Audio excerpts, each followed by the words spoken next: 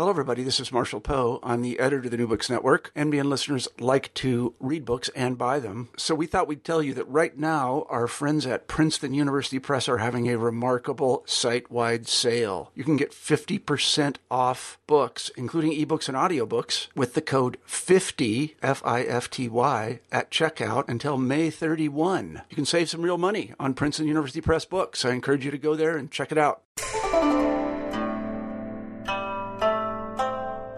Hi there, I'm Carla Nappi, and this is the New Books in East Asian Studies podcast. Welcome and thanks very, very much for joining us today. I just got off the Skype phone with Jeff Wasserstrom to talk about his new book, 8 Juxtapositions, China Through Imperfect Analogies, From Mark Twain to Manchukuo.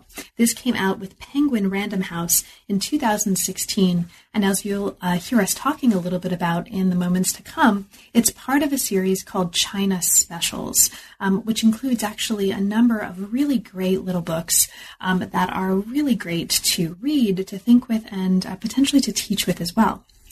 So what the book does, as the title kind of advertises, is it uses 8 unusual, unexpected, disorienting juxtapositions in order to raise some important points and to sort of rethink some important elements of the really major transitions that have happened and transformations that have happened in China since 2008. And you'll hear us talking about this in the moments to come. Now, one of the things that I really appreciate about this book is that it's both on the one hand, extraordinarily easy to read and a pleasure to read if you know nothing about China. And it's also really enlightening if you come to it as a sort of China specialist, as someone who reads a lot about China, writes a lot about China, does research on China. It's also, and really importantly, a book written by someone who takes writing really seriously and really pays a lot of attention to that craft. And so what that means is that it really is a pleasure to read, as well as something that I personally took a lot from. So if you're interested in modern China at all, if you're interested in how to think about contemporary China in the world, pick up a copy of this book.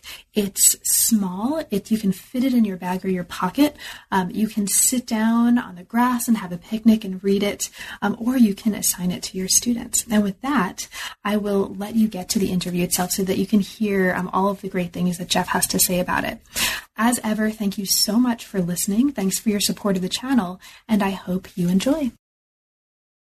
I'm here today to talk with Jeffrey Wasserstrom about his new book, 8 Juxtapositions.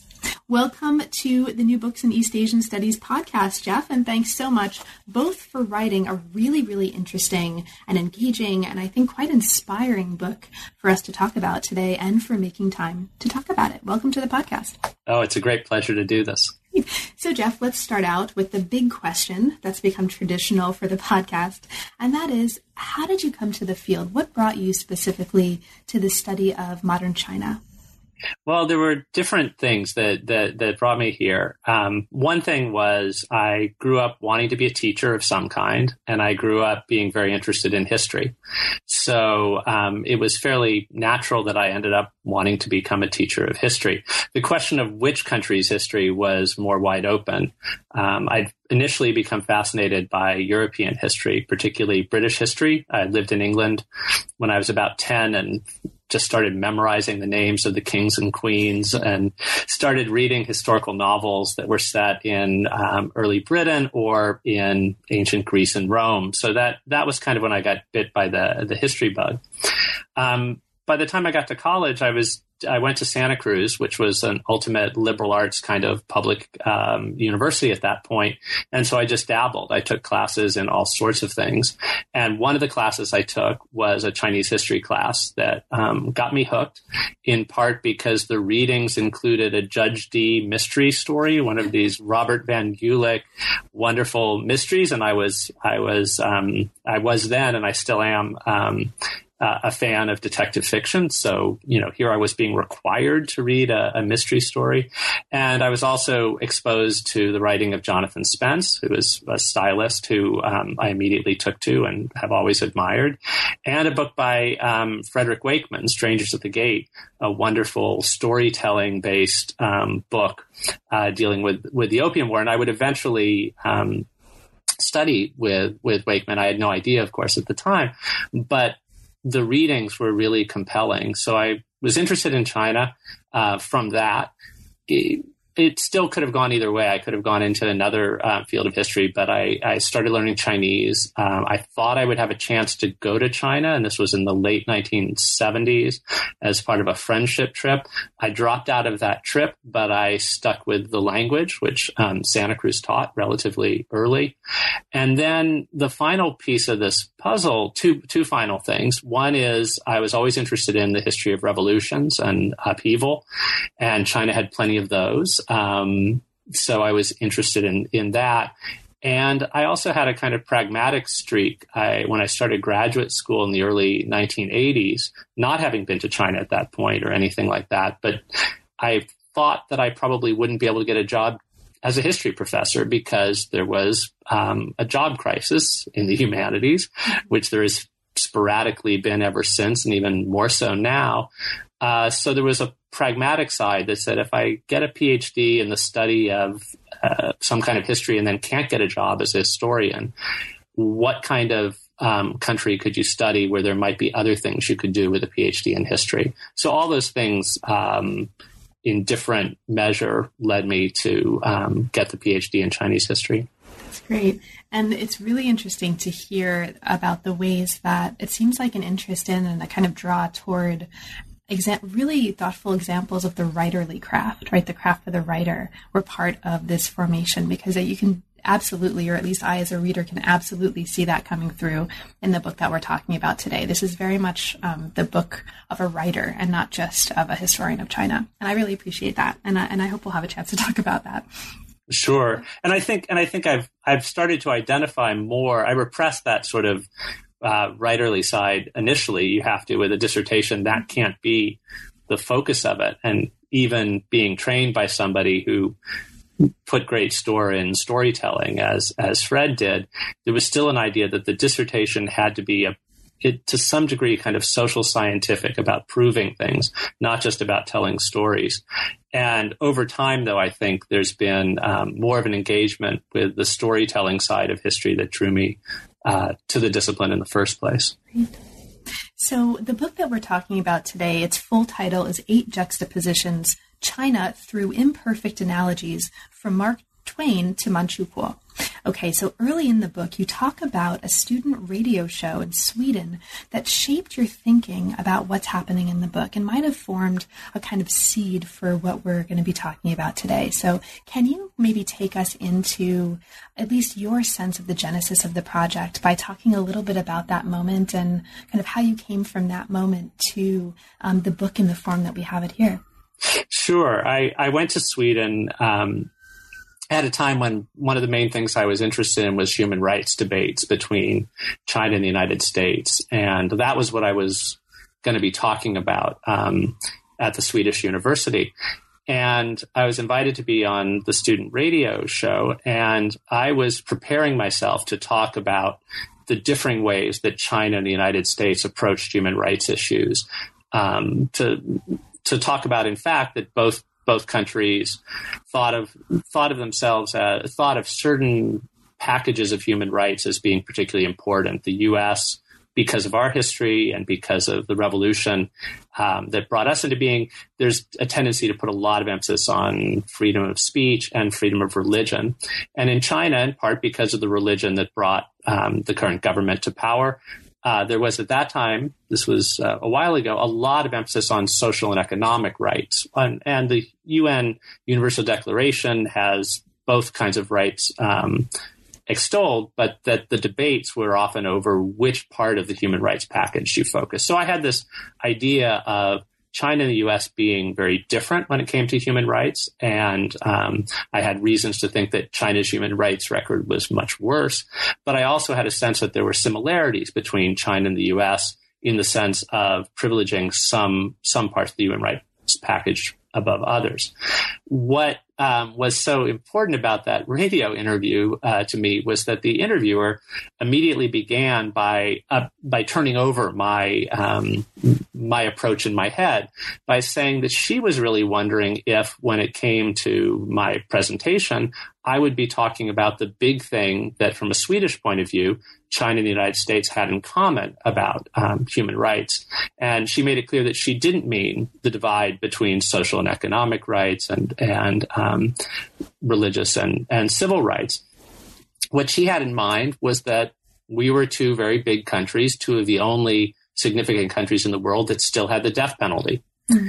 And that kind of shifting of perspective, of thinking that you could place China and the United States together in a totally different way than I had been thinking about putting them together, was, I thought, very revealing. It reinforced one thing that I'd been thinking about, which was that every country had a distinctive way of kind of ordering from greater to lesser importance the things that were in a kind of comprehensive human rights package.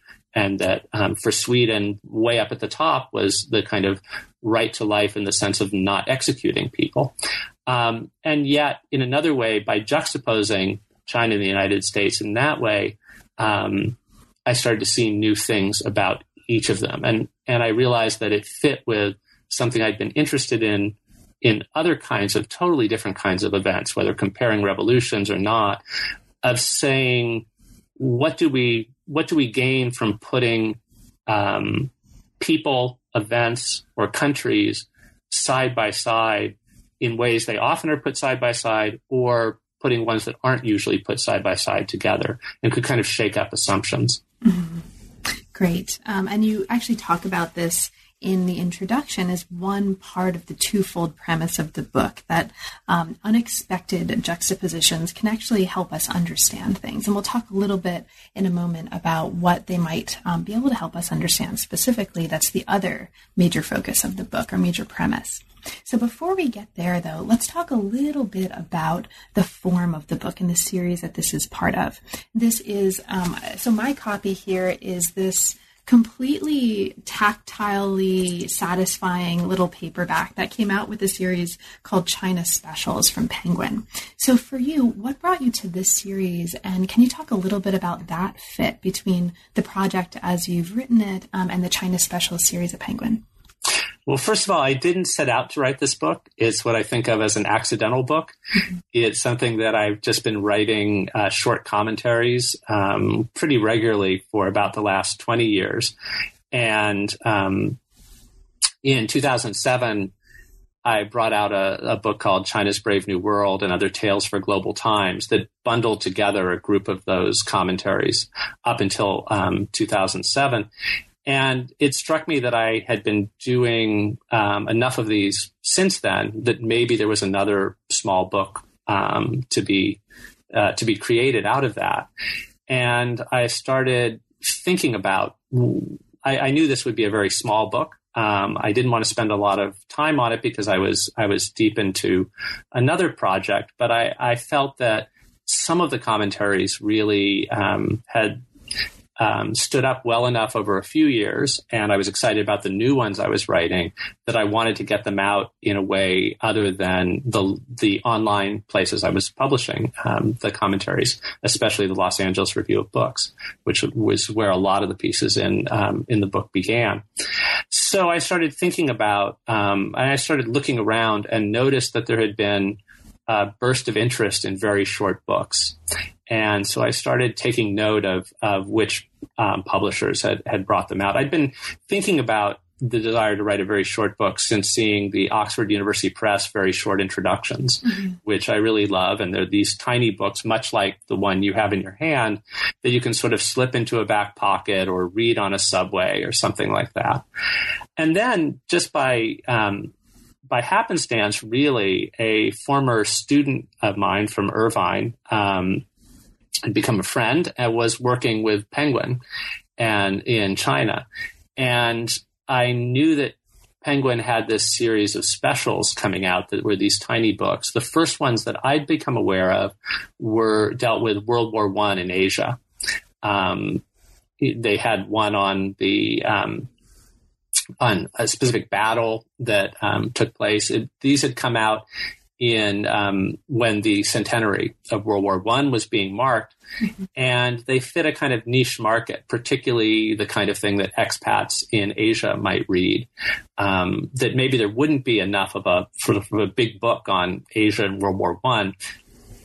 World War I wasn't kind of central to Asia the way World War II, and there are books about World War II in Asia that have been coming out. But these were small slices of things that went in that direction. So I thought of that as short books, but I didn't know that this would fit in with it, because unlike those that take one kind of topic and go through it, this was bits and pieces. I also saw one book in that series. Actually, Chen Mengfei, my friend who's working there, sent me a copy to when we began discussing whether my book might fit for that, which was a little book, again, on a centenary, but this time on the centenary of Ezra Pound's poems about China, and are inspired by China.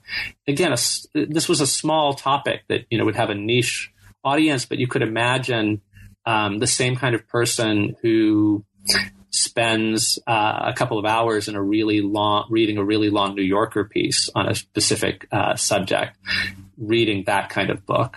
And that began a series of conversations. Would it be possible to do one of these that had this multi-part format, as long as the whole thing stayed short? And I was in dialogue with Mengfei, and she put me in dialogue with another of her colleagues, Imogen Liu, who really began to then shape the final product. In part, I didn't begin with 8 juxtapositions. I think I sent her 12 or so, and she said these are the ones that really seem to hang together for me. And together with a lot of editorial input, the book began to take the shape it did, and the individual commentaries became quite different in some cases from the original on which they were based, in part with her prodding from the editing.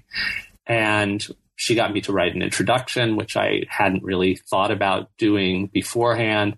And she very cleverly nudged me to do more work on the book than I originally expected I would want to do at a time when I had other things that I was behind on, but never making any one suggestion so daunting that I would give up on the project. So I think that's one of the things that a good editor does, is keeps sort of pushing you to want to do more rather than demanding you do more, but occasionally then demanding that you do something.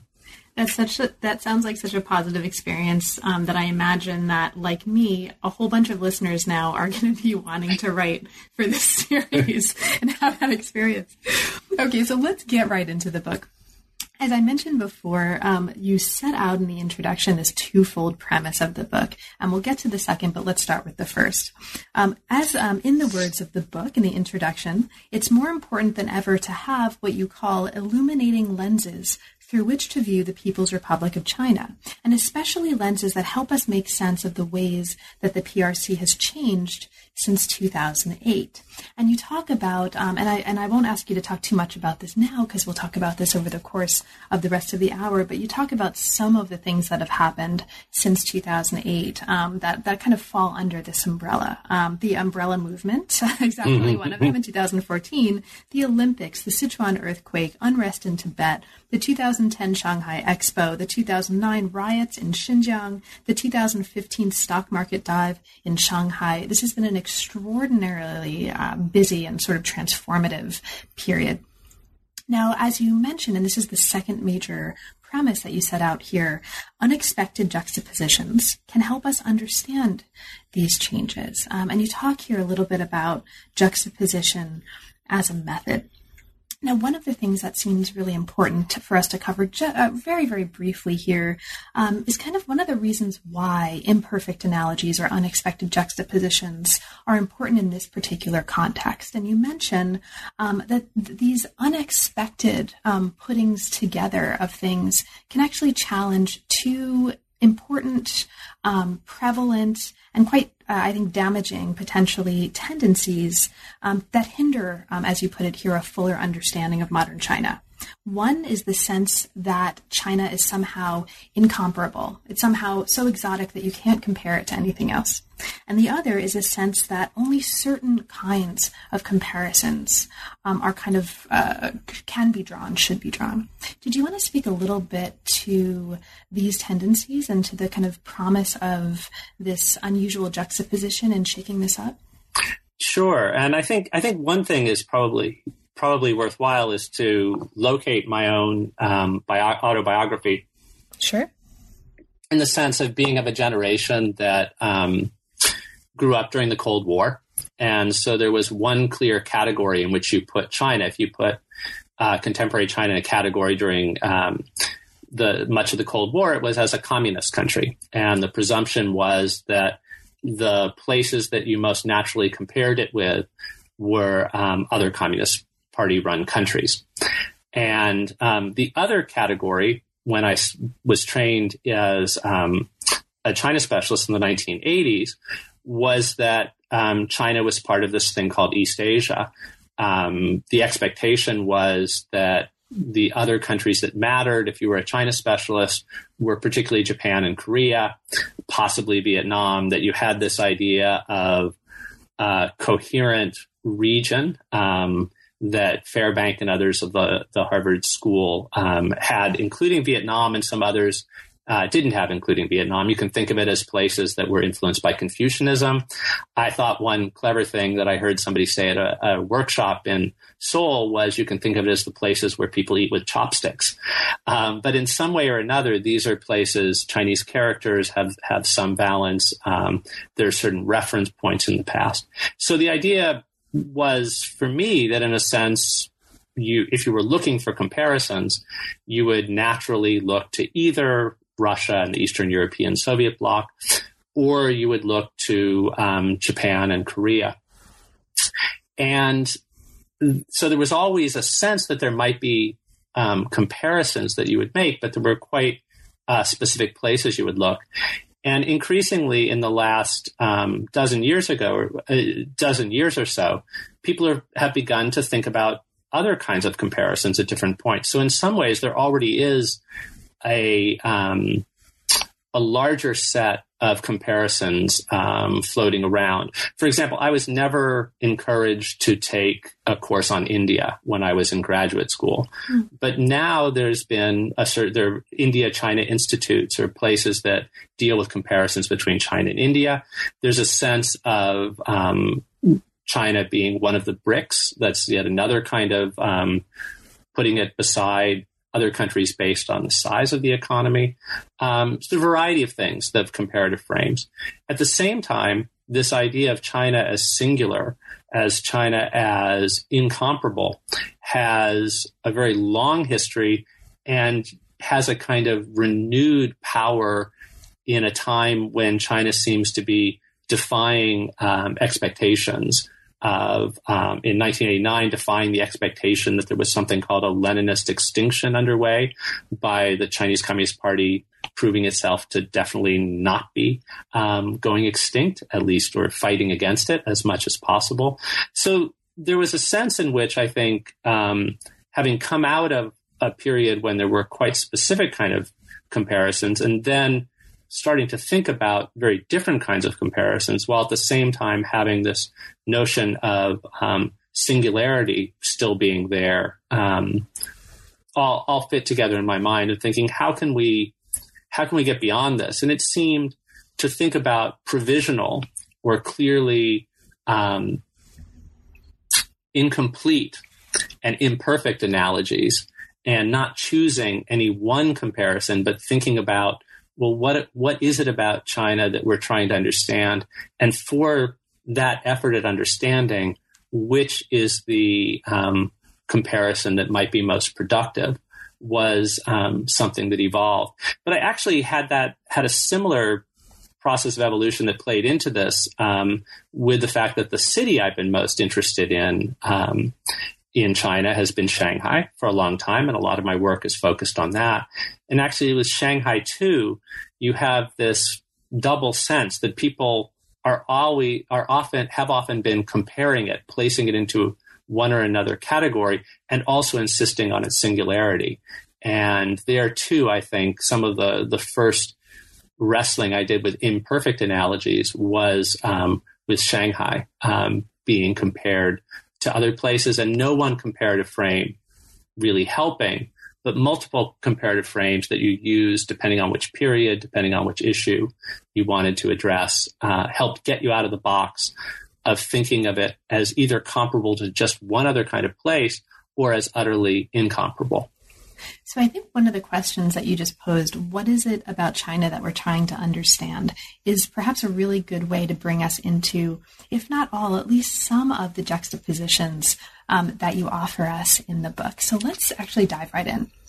Okay, so the first chapter, Tibet and Manchukuo, and I think I'm going to take your question, or the question that you just raised, as a kind of lens through which to view what's happening here. Okay, so in this chapter, you begin with the 2008 protests in Tibet, and you bring us into, at least early on in the chapter, a comparison between two Olympic Games, Tokyo 1964 and Beijing 2008. And the chapter goes on to draw comparisons between Japan's Greater East Asia Co-Prosperity Sphere and China's policies toward Tibet and Xinjiang. So let's take up this question. What is it about China that we're trying to understand through this set of comparisons?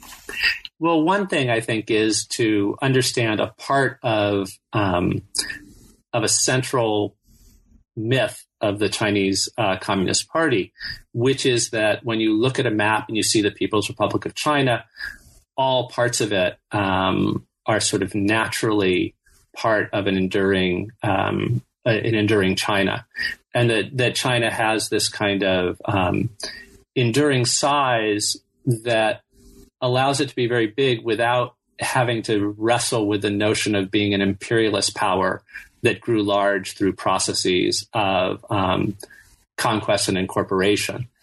And another part of that central myth is that the antithesis of everything about China now, or the nadir of the current Chinese project, was when Japan invaded China and upset what is often thought of as a kind of natural order within East Asia of China being the most important power and Japan being a minor one. So there are flaws with each part of the kind of story that the Chinese Communist Party tells. But I think one of the ways to get at just how different these things can look is if you examine how exactly Beijing defends and understands its policies toward Tibet and toward Xinjiang as well, and how similar the kind of rhetoric can sometimes be to the rhetoric that Tokyo used to explain its possession for a time, or at least its exercise of tremendous influence over Manchuria, a part of what, from Beijing's point of view, would have been a natural part of China. But Tokyo explained in the 1930s that it was modernizing that place, that it was bringing roads and other trappings of the modern world to an underdeveloped frontier zone that was in need, and that would have people who would presumably welcome this kind of being brought forward in time. And that's very similar to what Beijing says about Tibet and Xinjiang and efforts there. Mm-hmm. And by the end of the chapter, you also draw another comparison, and you ask us to put side by side George W. Bush and Hu Jintao. So it's another really interesting kind of a jarring comparison that I think is also really productive to think with. So did you want to speak to that at all? Well, I was just going to say, one thing I should mention is that a lot of these juxtapositions, when I come up with them, they come from reading people who are making arguments outside of what seems to be the mainstream and doing certain kinds of flips or changes. So both Howard French and Pankaj Mishra, people I read reportage and other writings on Asia quite a bit, including China, had brought up this kind of notion of forcing modernity down a population's throat is often something that they reject. And this was something that they either said or implicitly could work with the Tibet and Manchukuo thing. But at the same time, I was also very struck by the power of John Dower's writings about Japan. And one of the things that he did after 9/11 was when there was a lot of discussion in America about 9/11 somehow being like Pearl Harbor because a threat coming to our land, what Dower wrote about very, very powerfully was that if you looked for a Japan parallel to the period around 9/11, there was a much clearer parallel to the thinking within the Bush administration about the occupation of Iraq. And so he brought that into a certain way. So I ended with the discussion of imagining Hu Jintao and George W. Bush meeting, and though they wouldn't have talked about this, they would have only talked about sports, talking about what kind of quagmires you can get into when you've got a population that just refuses to be welcoming you as liberators the way you really think they should. And Hu Jintao might have Tibet and Xinjiang on his mind, while Bush would have Iraq. Right. So as we move into chapter 2, we move into another really interesting and productive, unexpected juxtaposition. This chapter takes us into 2 anniversaries in 2009, a 60th anniversary in Beijing, and a 20th anniversary in Berlin. Now, you take this conjunction as an opportunity to reflect on what you call the perils or the irony of prediction.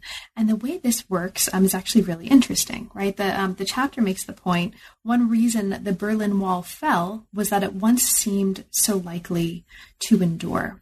The world's, and this is in the words of the book, the world's disbelief in radical change emboldened the participants in the European upheaval of 1989. This is an argument that someone in the chapter makes. In sort of in juxtaposition with this, one reason the CCP endured to celebrate 60 years in power, in the words of the book, was that it once seemed so likely to fail, and as a result made decisions that helped it avoid that fate. So what does this juxtaposition, what is it about this juxtaposition that helps us understand something important about China? I think that the most important thing to understand, and again, I'm not the only one to argue this, is to think of the Chinese Communist Party since 1989 as being keenly aware of the fact that entities very similar to it have been dying off, and to take a very diagnostic approach to staying in power, to try to look at the ways in which communist parties have fallen, and to look at, in particular, at how the Soviet Union imploded, and say, how can we alter the equations that led to that result in ways that we can still live with and will make us clearly different, but that will keep us from facing the same kind of perfect storm of problems that brought them down. And, diagnostically, like a doctor in a ward where you have a set of patients with similar symptoms, and you give one set of treatments, and some of the patients start dying, you start altering the treatments you're giving the ones who live on. And I think that's a useful way of thinking about the Chinese Communist Party, that it realized that there was a major challenge to it in Tiananmen. It didn't come out of that thinking, okay, we've ridden through that, we're fine. It saw other communist parties falling, and there too it said, okay, this should be a wake-up call. Not that we should abandon Communist Party rule. The one kind of inviolable thing they wanted was to maintain a monopoly on power. But let's see how many other things about the way we engage with our population, the economic strategies we use, our place in the world. Let's be ready to do a lot of tinkering from there. And the Chinese Communist Party has always been a very kind of experimentally minded organization, as some political scientists have stressed. But then it took it to a new level, this kind of diagnostic approach to rule. Mm-hmm. Thank you so much. Now, as we move from here to the next chapter, we move into a juxtaposition of Orwell and Huxley.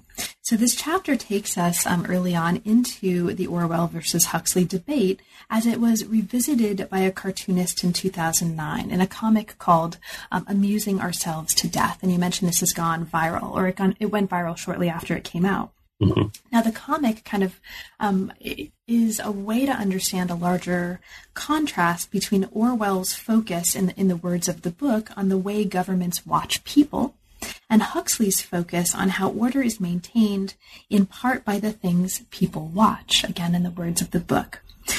And you consider here sort of which, if it makes sense to make that choice at all, Orwell or Huxley, is a better fictional lens to look through if one wanted to understand China.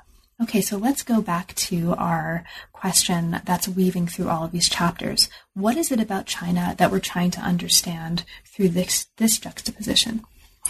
I think a big thing we're all trying to understand is how, when I give talks on China, one of the first things is how can China still be communist and be a major consumer of luxury goods, have mega malls? How can it be so capitalist? People are thinking of that as going along with these kinds of things of materialism and such. And in some ways, Orwell was supposed to be the novelist who gave you the key to understand the workings of Communist Party rule. And Huxley was supposed to be the novelist who gave you a kind of intimation of what could be most problematic about capitalist consumerism going run amok, and a kind of setting of hedonism, whereas Orwell was one of a much starker kind of setting.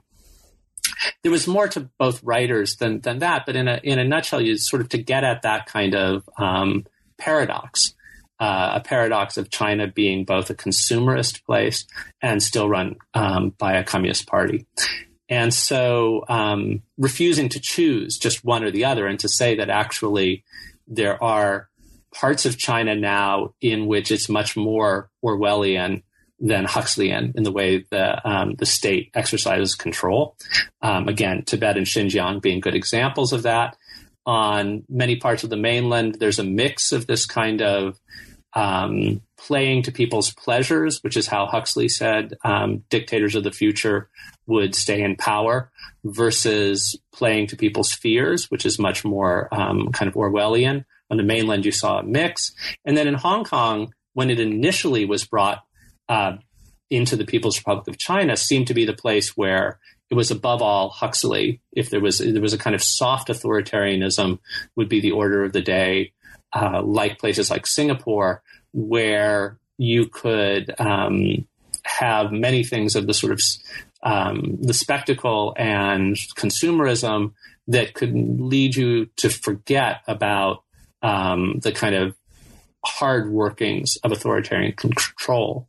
And I think one of the really important things about the umbrella movement was the fact that early in it, when tear gas was used, there was a sense of shock among the population, because this was in part, so by my terms, so Orwellian as opposed to Huxleyan, a matter of control, whereas that kind of use of force would not have had the same shock value in Tibet or Xinjiang. Of course, it might even be seen as a less severe kind of tactic. So I think this was one where refusing to choose between just ways of seeing it, thinking about mixing elements from these two soft and hard forms of authoritarian rule was important, and to think about China not being, the People's Republic of China not being a single place with a single strategy of rule was another thing I hoped readers would get out of that, this particular use of the juxtaposition of the two writers.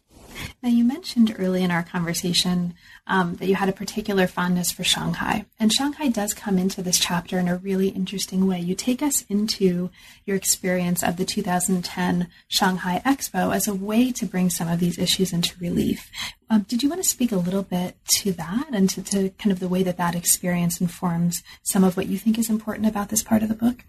Yeah, well, I got to play with two of the things that I'm so obsessed with that my children at one point, and now some of my students almost have drinking games based on how often I'll mention that. How long will it be until he refers to Shanghai? How long will it be until he refers to a World's Fair? And I can't get away from these. I'm just fascinated by these things. So there it was, Shanghai having a World's Fair and getting to pull those together. But it was also, I do try to be playful throughout the book. And these are dark things to be talking about, dystopian visions. So to be able to root it in a visit to the expo seemed a very engaging way to do it, because expos are about entertainment and sensationalism. They've also always had something of a dark side. They used to be places where giant guns were displayed as the latest weapons of things of the future. It's a place that you think about possible futures, so there's a good fit for dystopian thinking. But although it's often a kind of bright, happy kind of vision of the future. So I got to use as an example to think about what can either seem attractive or creepy about the latest technologies, thinking about it with a particular Chinese spin, was I started getting messages on my Chinese cell phone telling me that I might that I might enjoy going to such and such an event that was taking place near where I was on the expo grounds. And at first I thought, how nice. This is maximizing my pleasure in going to the expo. But then I crossed over to a different part of the expo ground, and I got a new text message saying, now that you're over on this side of the river, perhaps you'd like to see X, Y, and Z. And suddenly that slide from a helpful technology to a creepy form of surveillance, they knew exactly where I was, came through. And I started thinking about, as I thought about before, what it means for China to be getting new technologies, in this case, cell phones, but there being such limited providers or such state control over the technology that, for example, when the state wants protesters to get off the streets because they want to move in, they can send a text message to everybody who has a Chinese cell phone that will get it saying, if you don't want to be hassled by the police, it would be a good idea to stop your protests now. They've used this when there have been nationalist protests or demonstrations against Japan that the government wants to have happen but doesn't want to get out of control. They can use it to kind of try to turn on and off the kind of spigot of fervor, which doesn't always work completely, but with this technology takes the idea of sending messages to the populace to a different level. Mm-hmm. Thank you. Now, as we move through the book, there are some chapters and some juxtapositions we won't have time for. There's a really interesting chapter that juxtaposes contemporary news accounts coming from Russia or about Russia and China in chapter 4. And I just want to mark that for listeners, even though we won't have a chance to really talk too much about it. So listeners who are particularly interested in that juxtaposition, China, Russia, know that they can go to chapter 4 and find that. But what I want to bring us to is chapter 5. Now, this is a chapter called Yuhua and Mark Twain, and it considers two major questions. The first question, what if Yuhua had become the first Chinese author still based in China to win a Nobel Prize for literature? Now, after talking about the controversy surrounding Mo Yan's 2012 Nobel Prize, you talk about your own appreciation for the work of Yuhua. And then we're going to move from there to a different kind of juxtaposition. So can you maybe talk about that? Sort of what, for you, what's most important for us to understand about what you think is most interesting and important about Yuhua as a writer here? Well, I'm just fascinated by Yuhua as a writer, in part because I just enjoy his fiction and love the book China in 10 Words as a window onto China. But I think he shows how limiting certain kind of binary approaches to China can be.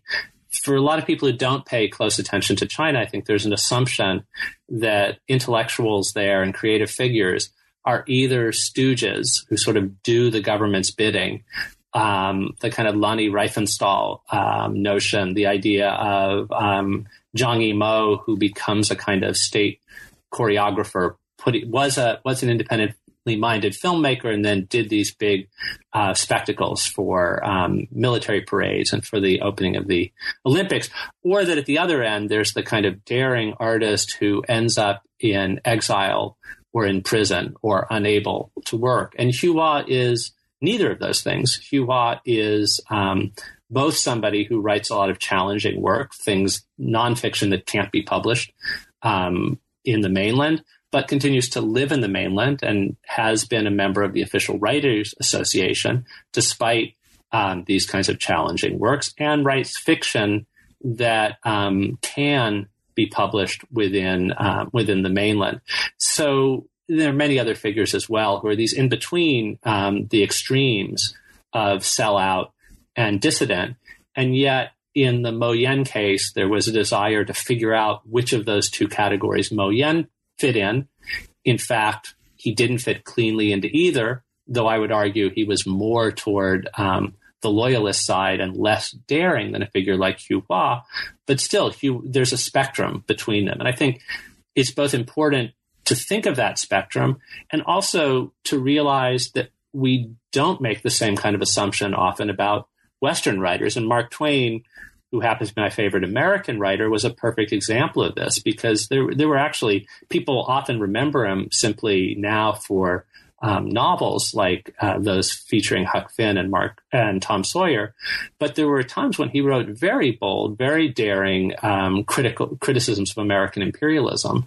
And there was some writer around 1900 who referred to Mark Twain as the most dangerous writer from the point of view of the White House in America. And yet nobody would have thought that there was this terrible disconnect about him being an establishment figure in some ways within the American scene, and a dissenting figure who wrote some things that were very challenging to the status quo. And so I think this is another of the many ways that I think I make efforts in the book, I hope, to try to normalize China, to try to think about how figures or situations that seem so different there may be less different, and that some of what pushes us to misunderstand is to assume that we can squeeze anything into just one of two boxes. That's right. And speaking of squeezing things into boxes, this actually, I think, brings us really nicely into Chapter 7, the flat and the bumpy. Okay, so Chapter 7 juxtaposes two ways of thinking about kind of major global trends. You call one of those ways the Friedman flattening position, and you call the other of those ways the Pico proliferation position. Okay, so for listeners who haven't had a chance to read the book, can you talk a little bit about sort of what are these positions, why does it matter, and what is it about China specifically that we're trying to understand here with this juxtaposition? Yeah, thanks. That's now I get to talk about a writer I don't like, Thomas Friedman. At least some of his writing. What bothers me about The World is Flat which is where Friedman flattening idea comes in, is this notion that what we see through globalization is homogenization of a sort that does away with certain kinds of differences and creates a kind of frictionless world. And I contrast that with Pico Iyer, who thinks about the world being knit together in ways that are continually producing new kinds of hybrids and new kinds of difference. And within China Studies, one of the crucial books for thinking through this for me was Golden Arches East, mm-hmm. which took a kind of common object and company that's used to think about homogenization, McDonald's and its Big Mac, and talked about how the fact that with McDonald's coming to East Asia, you didn't see kind of Americanization via what Friedman says a Big Mac is a Big Mac is a Big Mac. Instead, you saw that Big Macs and McDonald's themselves took on new kinds of meanings within an East Asian context. In Beijing, early on, going to a McDonald's was a way to show that you were a cosmopolitan person, a citizen of the world. It might be a nice place for two intellectuals to go on a first date. Whereas in the United States, self-respecting intellectuals do not go to McDonald's on a first date, and they see ordering a Big Mac not as a sign of being cosmopolitan, but quite the opposite. So here, that's part of what I'm trying to revisit. But the other thing, the specific thing about China is, I think when people are thinking about China becoming an important force in the world, there's a way of slipping into this idea, when China rules the world fallacy, a notion that the future may be a world, and there are very kind of yellow peril, red meets red menace versions of this, where we'll all be converted to China's ways. Or there's another thing that says, well, don't worry so much. It may look like China's rising, but inevitably there will be a way in which it will just it will have to conform to more globally circulating norms. When in fact, I think what you're going to see is what we're already seeing is neither of those things, but something more complicated, sometimes worrisome, but definitely more complex and interesting, in which some things change. There becomes more connection between different parts of the world, but there also are ways in which this can lead to new kinds of hybrids, new kinds of things of that kind of proliferation. And one example I give is through senses of time, and that in many ways, with China's incorporation into the global order throughout the last 150 years, you've seen China going by a kind of calendrical time that's much more like the kind that was originally in the West and then spread there. When you talk about what year it is in China, as in so many places, there's a sense that the year is 2016. There's more importance put on centuries now, whereas in Chinese calculations, there used to be 60-year cycles and so forth.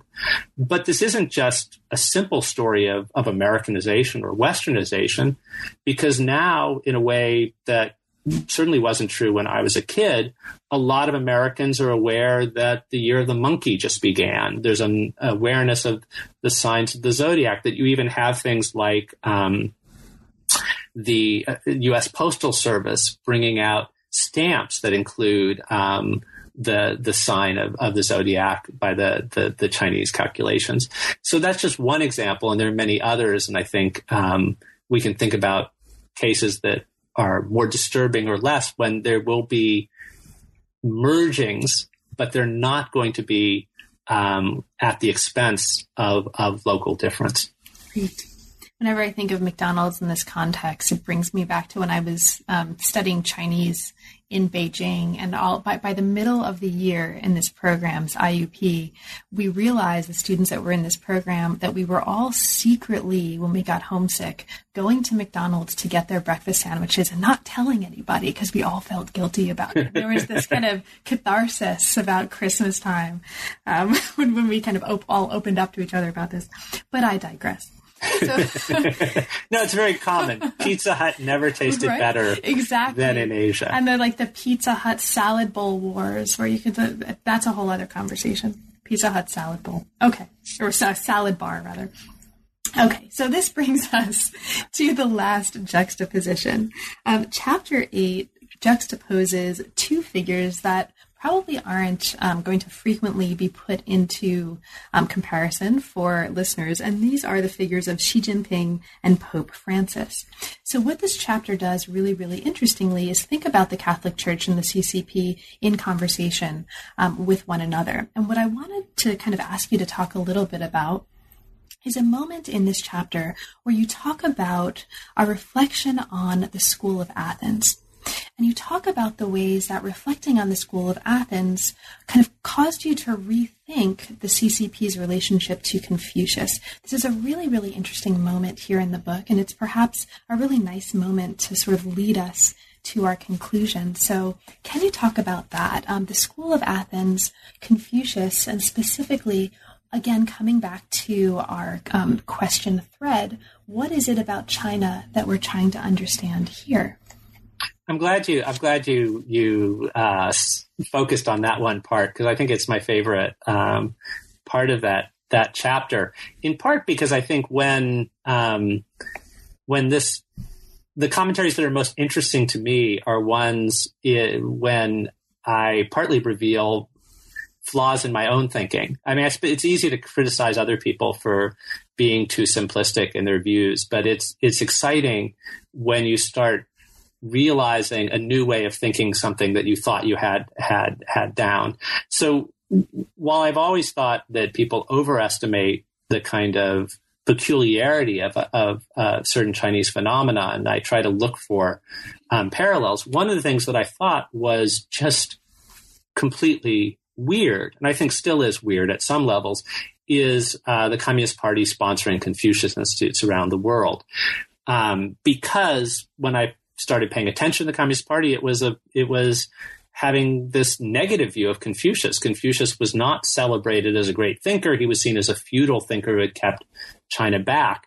And this was true of the Communist Party in Mao's day on the mainland. It was also true of mainland intellectuals during the May 4th movement before the Communist Party was founded in the 19-teens. The idea was Confucian ways of thought were the antithesis of the kind of modern way to be modern and Chinese. And yet now we have a situation where the Communist Party celebrates Confucius, where Xi Jinping quotes him, where a quote from Confucius was used to open the Olympics. And it was, for me, this just seemed, this seemed hard to find any kind of parallel to. So it was interesting once thinking about the Xi Jinping and the Pope analogy, which I first thought of when they first came to power at around the same time. And there was a lot of discussion of them both heading a community of about 1.2 billion people and inheriting a massive bureaucracy that had this kind of big corruption issue that it needed to deal with, the very different sorts of ones of in the hushing up of priests, of predatory priests in the Catholic Church's way, and the problem of corrupt officials in the Chinese one. Anyway, there were a lot of ways in which initially I thought of Xi Jinping and the Pope kind of having fun with this parallel and building on things other people had written about the Communist Party and the Vatican, secretive ways in which you choose the leader with a small group of men behind closed doors and so forth. But in that initial thinking, I didn't have any place to make for this kind of the Confucius Institute side of it. And then actually going to the Vatican during a family sightseeing trip and being struck by, while looking at the School of Athens painting, which I know art historians all knew, but I didn't know. I knew about the Sistine Chapel. That's the next thing you see. But I really didn't know anything about this painting. And it's fascinating because in it you see a celebration of thinkers from the pre-Christian past, as well as counterparts from the Renaissance.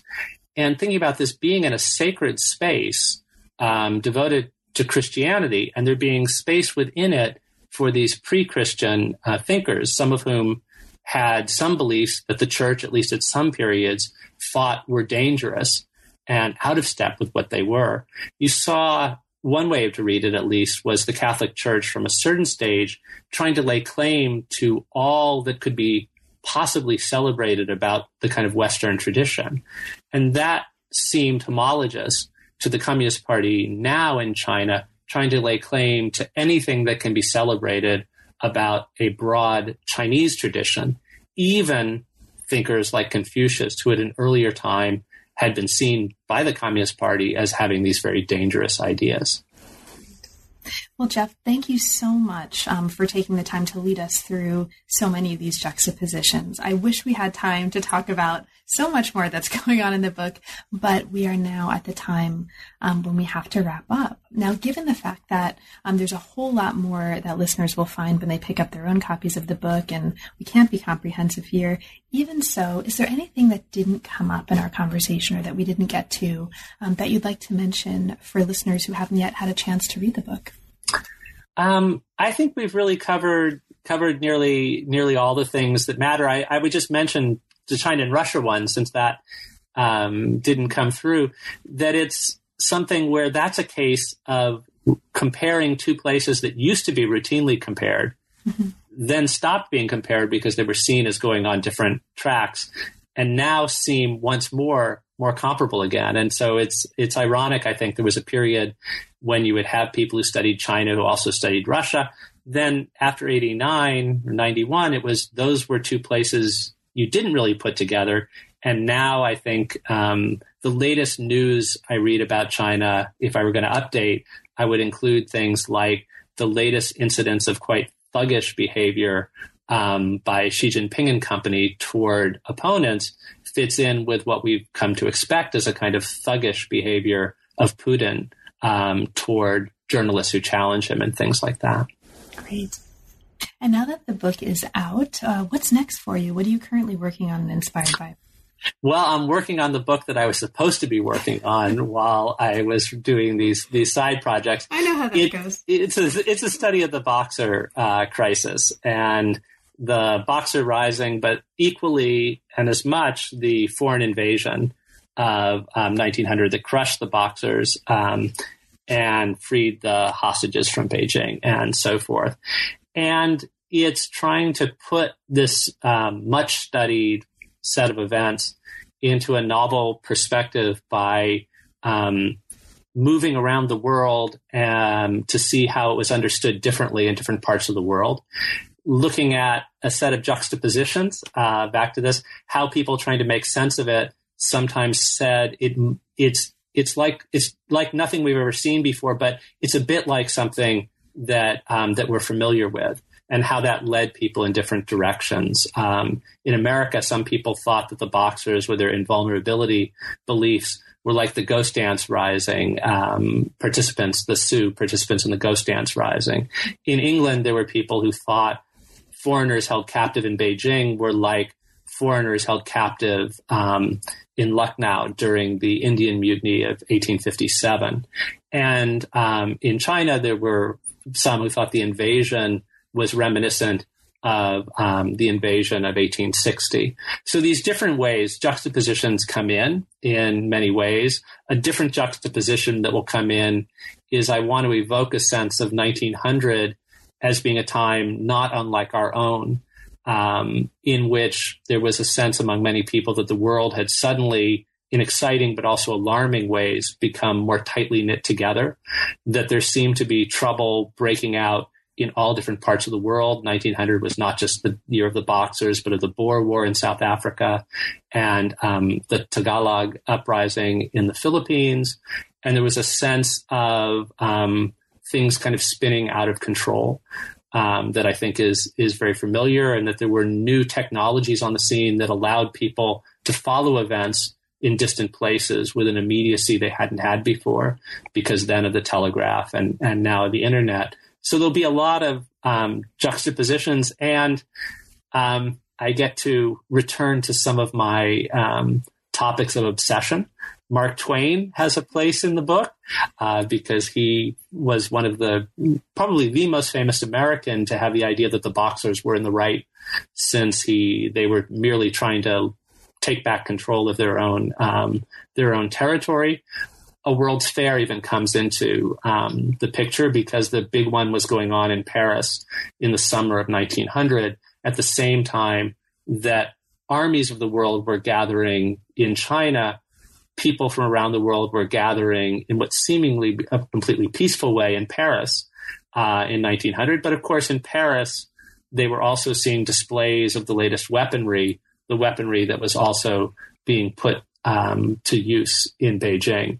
So there's a kind of return to some of the themes in a very different way that show up in 8 juxtapositions, and that have intrigued me over the last decade or so.